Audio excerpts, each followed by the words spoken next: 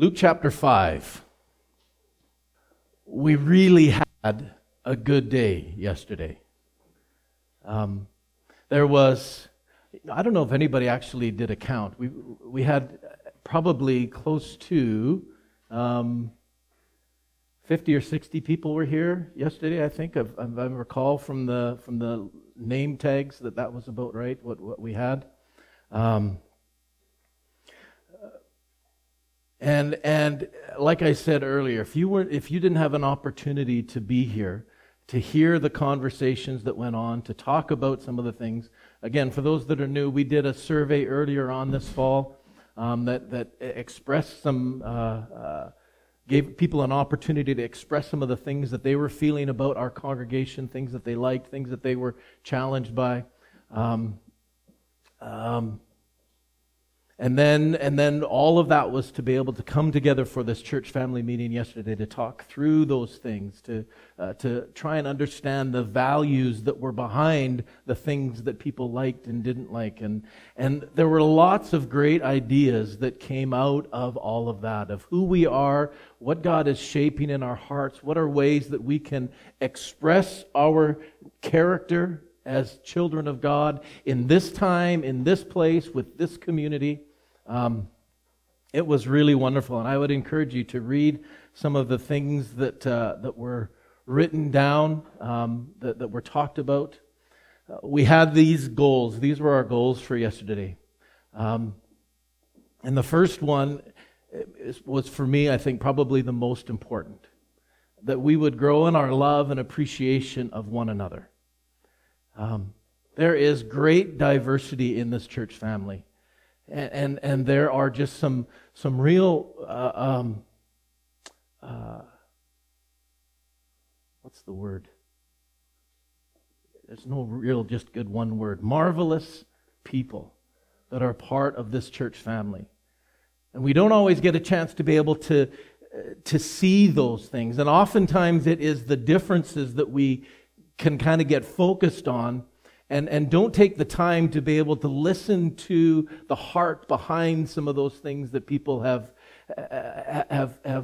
embraced, the things that they do differently than us. And to take the time to just be able to sit and talk, to be honest with one another, to listen carefully to the heart of one another is a powerful experience for us as family to be able to go through. And I heard a number of people come up to me afterwards and say, we have to do this more often. Some of those same people were the ones who said, I really don't want to come there before, because they were concerned about what actually was going to happen. And it's true, there's a risk and a danger of coming and being honest with one another, because sometimes your honesty really rubs me the wrong way. But there was just this humility of wanting to not just tolerate the differences that there are between us, but to embrace them, to recognize that it's in that difference that we have our strength, and that Christ is refining His character, His nature in each one of us. And so that was our number one goal, and I think in many ways. We were seeing some of that accomplished. The other goal is that we would be able to identify those values that we have in common, those things that unite us, so that we can move forward. We can shape the way that we do our service. We can target initiatives within our congregation that are going to live out those values here in this church family, but also in our community. And there were some great ideas that came out of those discussions that were birthed out of some of those values that we have. Some of the ideas that we had about outreach. Samantha was just writing like crazy on her table of all of these different ideas of things that people were coming up with, the way that we could make a difference in our community. And And let me just say, that has to be one of our priorities as a congregation. If we are just a group of people that meet here on a Sunday, that we, even if we're a group of people that meet every day of the week and really love and encourage each other really well, but never step out of that family and recognize that we live in a world that is lost and dying, and that they need the message of Jesus Christ, we've missed it. And the ideas that you were coming up with as far as ways that we can express the love of Jesus into our community and into our world was exciting. And the ideas, one of the other common themes and ideas that came up at a number of the different discussion groups that were going on was this whole concept of mentorship, of being invested in one another's lives in very key ways that we can help each other to grow in certain areas of our lives. And whether that's a young and an old kind of connection where those that have years of maturity and experience can help come alongside somebody who's young and needs some guidance and direction, or if it's different people with different skills and different gifts that would identify some similar gifts in somebody else and help them develop those and raise up those gifts so that they can be used in our congregation and our world. All kinds of wonderful ideas about how we can connect and support and encourage and build up one another. All of these are words and phrases that come out of Scripture. This is the heart of God for His people. And it was exciting to be able to hear those things kind of coming to the surface here in our congregation. And again, just wonderful ideas as you read some of the things that are up there, talking about grandmas praying with grandchildren here in our congregation and building some of those relationships and those that just I could go on and on and on and on and on. So what do we do now? All of these great ideas that are up on the walls around us. I know that there are some of you that are looking at those things and saying, boy, sure look forward to somebody getting going on that. Making that happen. Because that would be really good if somebody could organize and arrange and do that here in our church.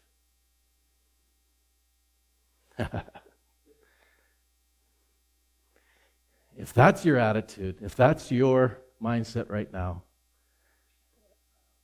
we're in trouble. And as I was yesterday afternoon after I got home and thinking about where we're going, what we're going to do with all of this stuff, I was brought to this passage in Luke chapter 5. That I think the Lord wants us to be able to hear this morning, to inspire and direct us as we consider what now. Starting at verse 1. On one occasion, while the crowd was pressing in on Jesus to hear the word of God, he was standing by the lake of Gennesaret. And he saw 2 boats by the lake, but the fishermen had gone out of them and were washing their nets. Getting into one of those boats, which was Simon's, he asked him to put out a little from the land, and he sat down and taught the people from the boat. But when he had finished speaking, he said to Simon, "Put out into the deep now, and let down your nets for a catch." Simon answered, "Master, we toiled all night long and took nothing. But at your word, I will let down the nets." And when they had done this, they enclosed a large number of fish, and their nets were breaking.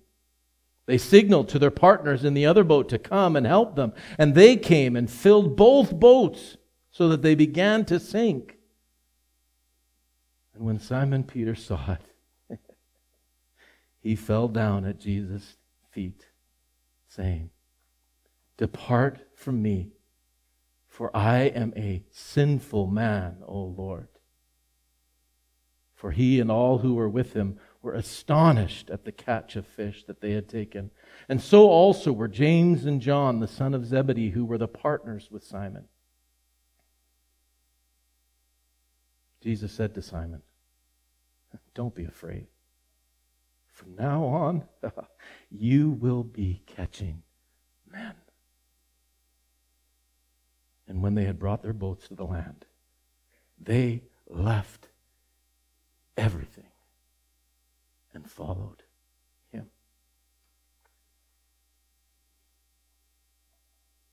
Peter had every reason to put Jesus off. He was tired.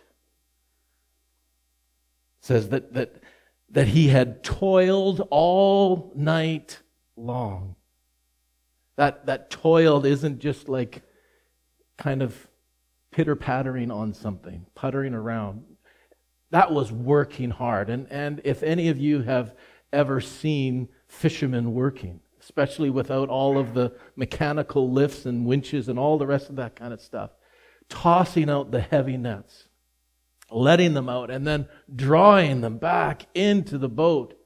And you can just imagine the discouragement of letting them out and then bringing them in and nothing. And so letting them out again and bringing them in and nothing. And he had done that all night long. And now Jesus was asking him to go out again. Peter could have very easily said, "Just wait till I've had a little rest. This has been a busy season of my life. I need to take some me time before I can go and do some more fishing." But Peter could have said, "The fish just aren't there. I am an expert at fishing in places where fish aren't. And it doesn't matter what kind of lure you throw out into the water. It doesn't matter what kind of strategy you might have of the speed of the trolling boat or of the way that you reel it in or any other kind of strategy that you can come up with. If the fish aren't there, you will not catch anything." And Peter was kind of saying, "Master, I appreciate as a carpenter, you think you know how fishing works. But let me tell you this. There aren't any fish out here right now. So it would be a waste of time for us to go after fish in this moment." I mean, Peter had all of the experience. He knew the movements of fish and knew that this was not, they had tried, they had done their best, they had given everything that they could to figure this out. And he could have just said, "Master, there are no fish. There's no point. It would just be a waste of energy. There's much more productive things that I could be doing right now than trying to fish. So let's wait until the fish are moving, the spawning back into this area or whatever, and we can come when the fish are actually going to be there." Their equipment wasn't ready. They were in the middle of washing their nets. Their nets were full of sticks and weeds and all kinds of other things that had been captured in there as they had been throwing them out and then drawing them back in, and they're getting all of the flotsam and jetsam that was in the water and underneath the water, dragging along the bottom, and they were all full of junk. And you know that if you throw a net out that is full of weeds and sticks and everything, the fish are going to see that and they're going to go the other way. You will not catch fish if your equipment isn't ready. And it says that they were in the process of cleaning their nets. Peter could have very easily said, "Jesus, we don't have the resources in place to be able to get out and fish right now. Our nets aren't ready. We don't have the proper pieces in place for us to be successful at catching fish right now. Just wait. Give us a few hours that we can clean up our nets and make sure that everything is in place, and then maybe we'll go out." But something in the words of Jesus, moved in Peter's heart and in his mind. He said, I'm tired. I've worked hard. I don't think the fish are out there. I'm not really ready. But read that again. But at your word, because you have said it, because you have spoken, I'll go.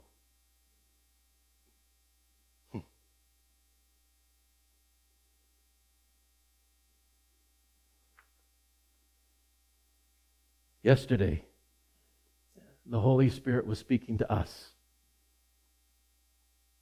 about things that He wants to accomplish here in this family. Putting ideas and thoughts and plans and strategies in our hearts and in our minds of things that He is calling us to. Let me make it more personal. Things that He is calling you to.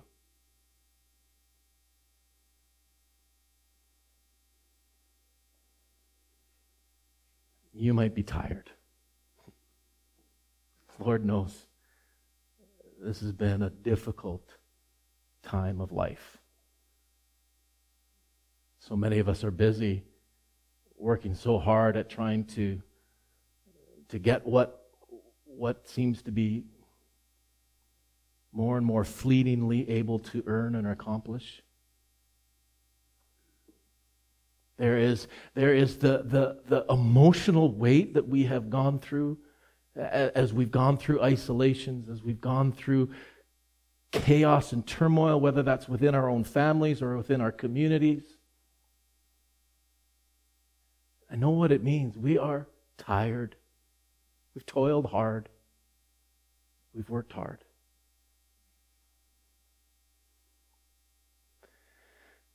I also know what it means to look around at the community around us and think, they are not going to listen.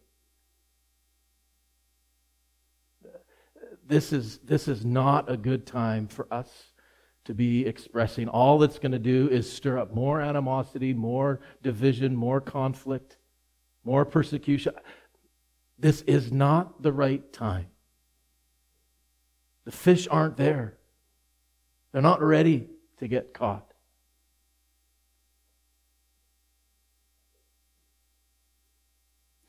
We could also say we don't have the peace. Look at this place. It's jam-packed. How can we have more room for more people to come and join us here? Well, our tools aren't ready. We don't have the right equipment in place. We don't have the right programs in place. We don't have the right training in place. I don't feel like I have the right words to be able to say to interact with people in this world right now where they're at. I don't know that I have what it takes to invest in the life of somebody else, to mentor them up through their lives. I've never been really trained that well at all of this. I don't have the resources that I need in order to carry out these things that you've been saying to us, Lord. There's all kinds of good, rational reasons to look at the lists up here and say, it's not me right now.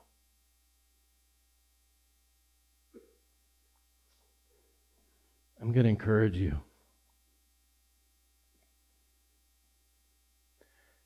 to follow Peter's example, to emulate James and John and Andrew, that at the word of the Lord,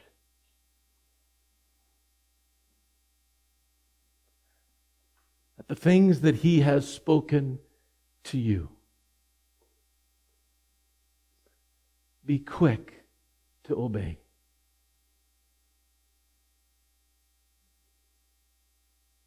Don't put it off. Don't say, just in a little bit longer, I will take care of that. Don't think that there is going to be an opening when things will work better, that things will come together more efficiently if I just wait a little bit longer. The Lord has spoken to you. Leave everything. and follow. Be quick to walk in the path that He has laid out for you.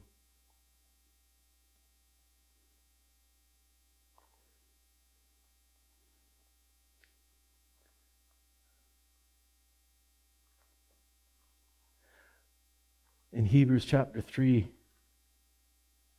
there's a warning there from the author of this letter. And he's quoting from the Old Testament. He says in Hebrews chapter 3, verse 15, as it is written, today, if you hear His voice, do not harden your heart. Instead, leave everything and follow. Let's pray.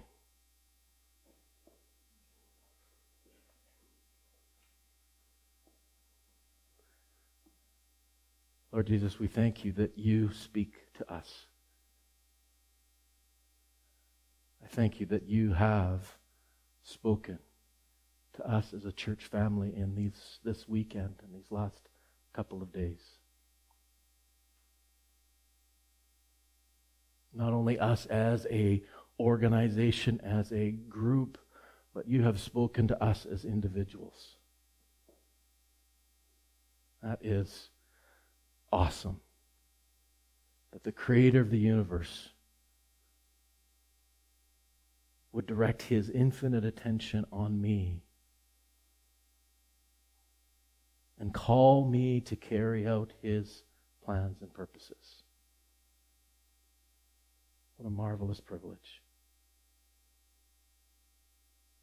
Lord, we need Your help. We need Your Spirit to empower us to follow, to push aside all of the excuses, to push past all of the things that would try and clamor for our attention and push out those things, that tendency to harden our hearts, to say, I'm not ready. Would You soften our hearts today, Lord? Would Your Spirit work in us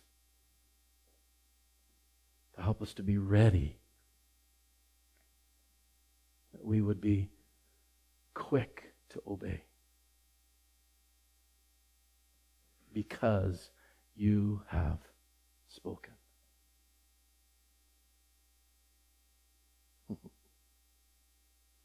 And there is no telling how full our boats will be